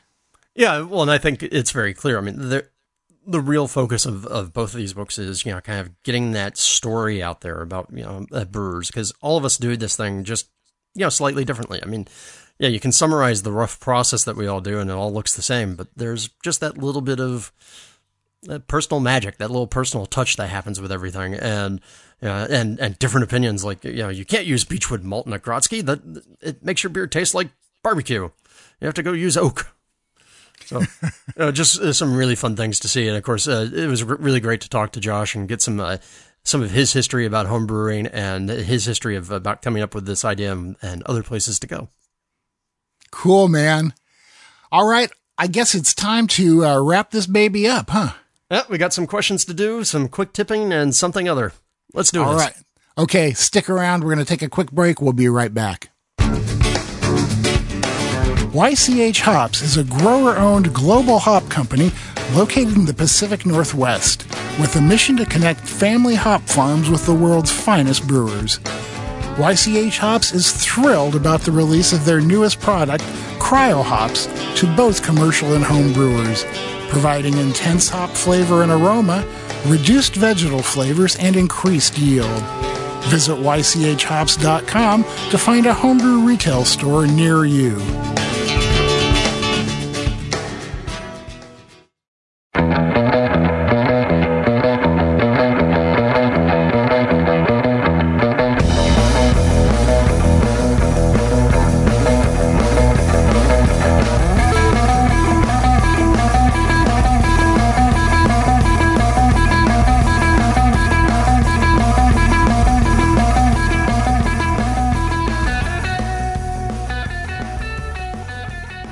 Okay, it's time for the final segment here of Experimental Brewing. We're going to start off with some questions that we've gotten. Yeah, and the first one comes from Ron Zimmerman via Facebook, and he says, if I co-fermented a beer with 2 strains of yeast, and for example, one typically had an attenuation of 70% and the other 76%, would you think the final attenuation would be an average of the two, somewhere around 73-ish, or the higher of the two, 76%? Yes, the prudent thing would be to do separate ferments and blending, but curious as to what would likely happen if actually pitched together at the same time. Denny. Well, Ron, you forgot a third option, which is you might get the 70% of the one that attenuates like that. And that's because when you pitch 2 yeasts simultaneously, it's really nearly impossible to predict or control which one will dominate. If you want to do that, you kind of just have to count on serendipity to give you your result, and it's going to be what it's going to be. Boy, that's all very zen, isn't it? Yeah, if you want to control it, then you need to actually ferment separately, like you say, and blend. But other than that, you just really don't know. It's a crapshoot. People say, oh, you can control it via temperature, stuff like that. I have never found that to be true. When you pitch 2 yeasts simultaneously, they're going to do what they want to do, and there's nothing you can do about it. Yeah, and actually I think one of the biggest problems with co-pitching, as much as I love co-pitching, because I do it all the time with Saisons, for instance, is that little bit of unpredictability, at least in the initial generations. And I think what tends to happen and what breweries see happen is that over time, they kind of settle into a ratio. So, you see what happens and see, what you get if you keep doing those together again and again and again. And I bet you'll settle into a pattern. Yeah, I don't know. I have never done it repeatedly enough to find out myself, but, and I'm too much of a control freak to just take my chances. I want to know what I'm getting out of there. Of course, that doesn't account for any screw ups I make. See, I like the mystery of it. Yeah, I know you do, man. Mystery is in my past. What can I say? So the next question comes in from Brian Mills via email. He says, Drew, my club is participating in a wort transformation competition. Basically, everyone participating is getting 5 gallons of wort from a local brewery and in a couple months coming back with beer. The recipe is pretty simple. 80% pale malt, 10% wheat, 10% red X.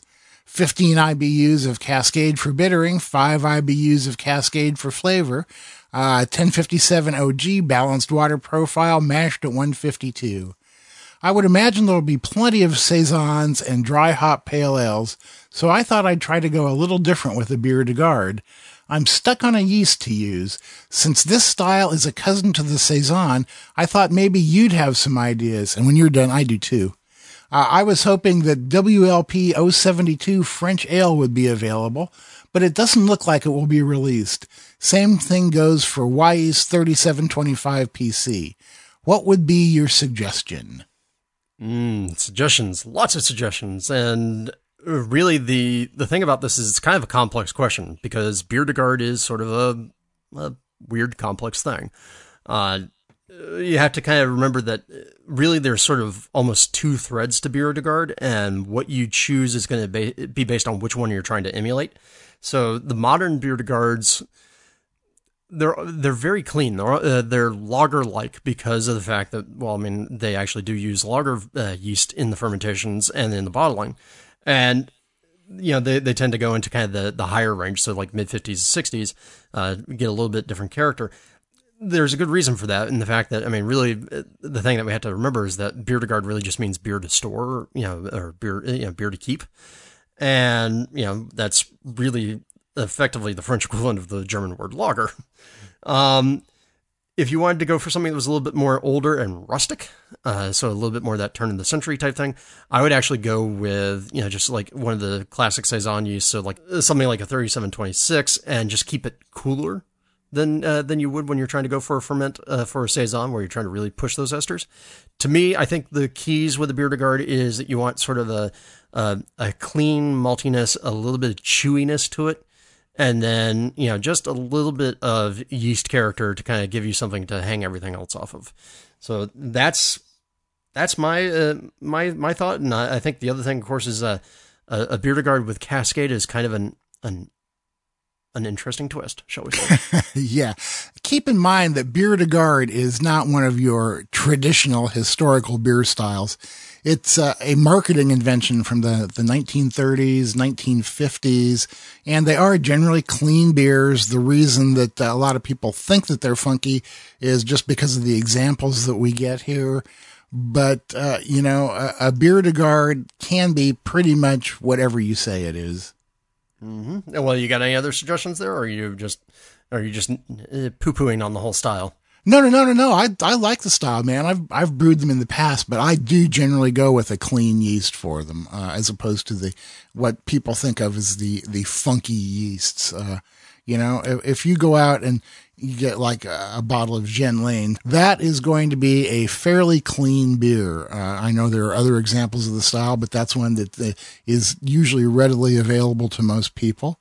So, brew it, make it your take on it. You're already doing that with the Cascades. And so for yeast choice, I guess what I'm getting at is you can pick just about anything you like and you can call it a Bière de Garde. Yeah, and I know some people out there have used like Kolsch strains and whatnot, but I'm just kind of thinking if you want a little bit of something, I would go with one of the Saison strains, just mute it. Yeah, exactly. Keep the temps low to keep it down. So All right, and last question for today comes from Dan Gruber via email, who says, you have mentioned diastaticus in the past. I have a sachet of Safale BE134. I've downloaded the spec sheet, and it says var diastaticus.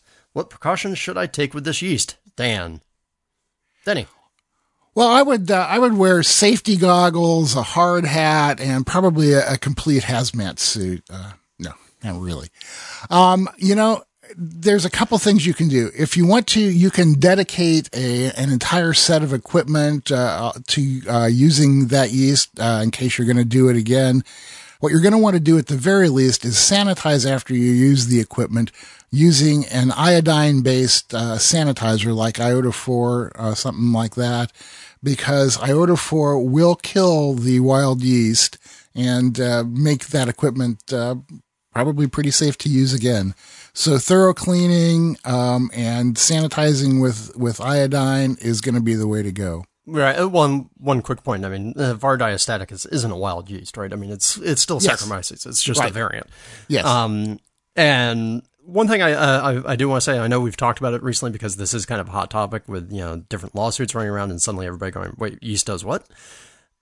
The thing I think to keep in mind about var diastaticus is that for homebrewers, this is going to be less of a problem than it is for a commercial brewery, mostly because we're getting rid of our beer in a sort of dedicated, well-known time frame.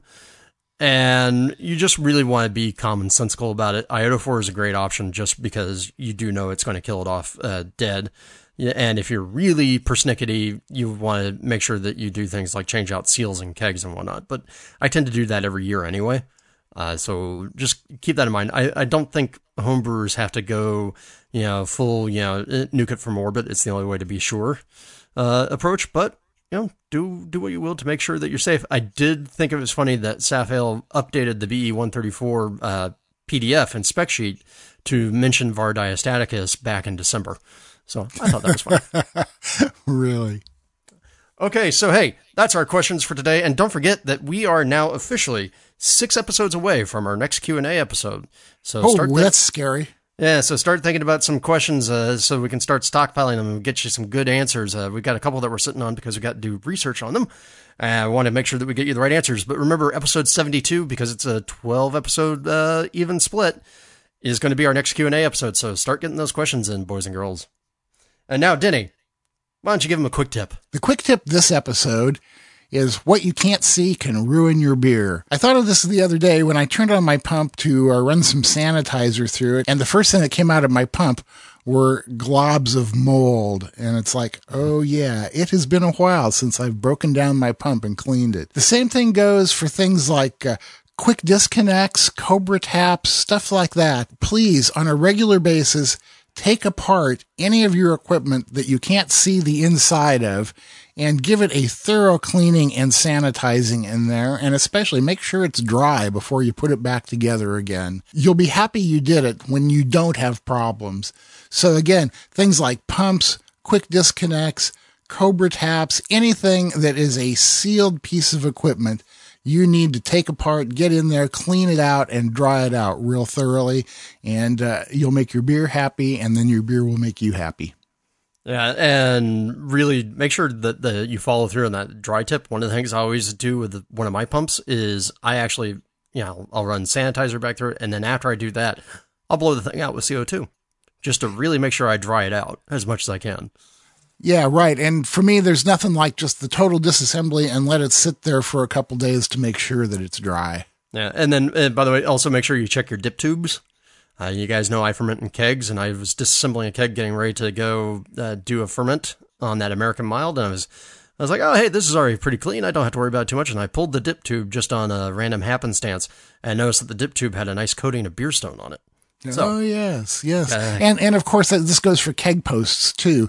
When you're done with a keg, what I always do is I pull the posts off of it. I take apart the quick disconnects, take apart the Cobra tap, and clean them all every time the keg goes, because that way you know that it's going to be okay the next time you use it. All right, there you go. Be OCD about your stuff, because your beer will thank you. That's right. All right, and you have something other this week. Yes, I do. And you guys know that I'm an absolute YouTube fiend. If I'm not listening to podcasts, if not reading a book, odds are pretty good I'm going to be on YouTube. And I recently discovered the British Museum has a YouTube channel. And in particular, they have a show on there called Curator's Corner. That's, like about, 5 to 10 minute long segments of, British Museum curators talking about artifacts in their segments. And boy, is it really cool. And actually, one of the guys who really sort of founded the whole Curator's Corner is this really crazy guy, Irving Finkel, who has absolutely crazy hair that looks exactly like everything you'd expect from a British Museum coordinator. And his whole subject is Sumerian, which tells you how I got onto this. And some of his lessons are about how you read and write cuneiform. It's actually so fascinating. I went out and I actually bought his book on how you write and read cuneiform. I don't know why. I just did because I thought it was kind of cool. If you start doing the scripts like that, I'm out of here. Might just do it just for fun. All right. There's your quick tip. The YouTube channel, the British Museum's Curator's Corner. We'll make sure to include a link to the show notes. Go enjoy it. You get to learn some really fun stuff. All righty. That about takes care of this week. Thank you all for listening to Experimental Brewing. You can catch all of our latest adventures and writings by going to our website, which is experimentalbrew.com. Don't forget to follow us on Twitter, where we're at EXP Brewing. We're on Facebook. We're on Instagram. I hang out on a whole bunch of different beer forums, including a new one I just found, beerborg.com. Go be assimilated. If you want to ask us a question or suggest topics, recipes, experiments, or even just rant and rave, you can email us at podcast@experimentalbrew.com. Or if you want to get a hold of each one of us individually, I'm Denny at experimentalbrew.com, and he's Drew at experimentalbrew.com. And don't forget, you can always leave us a voicemail at 626-765-1AL. So until next time, remember to always brew experimentally. Or brew wacky. And we'll see you on the next episode of Experimental Brewing.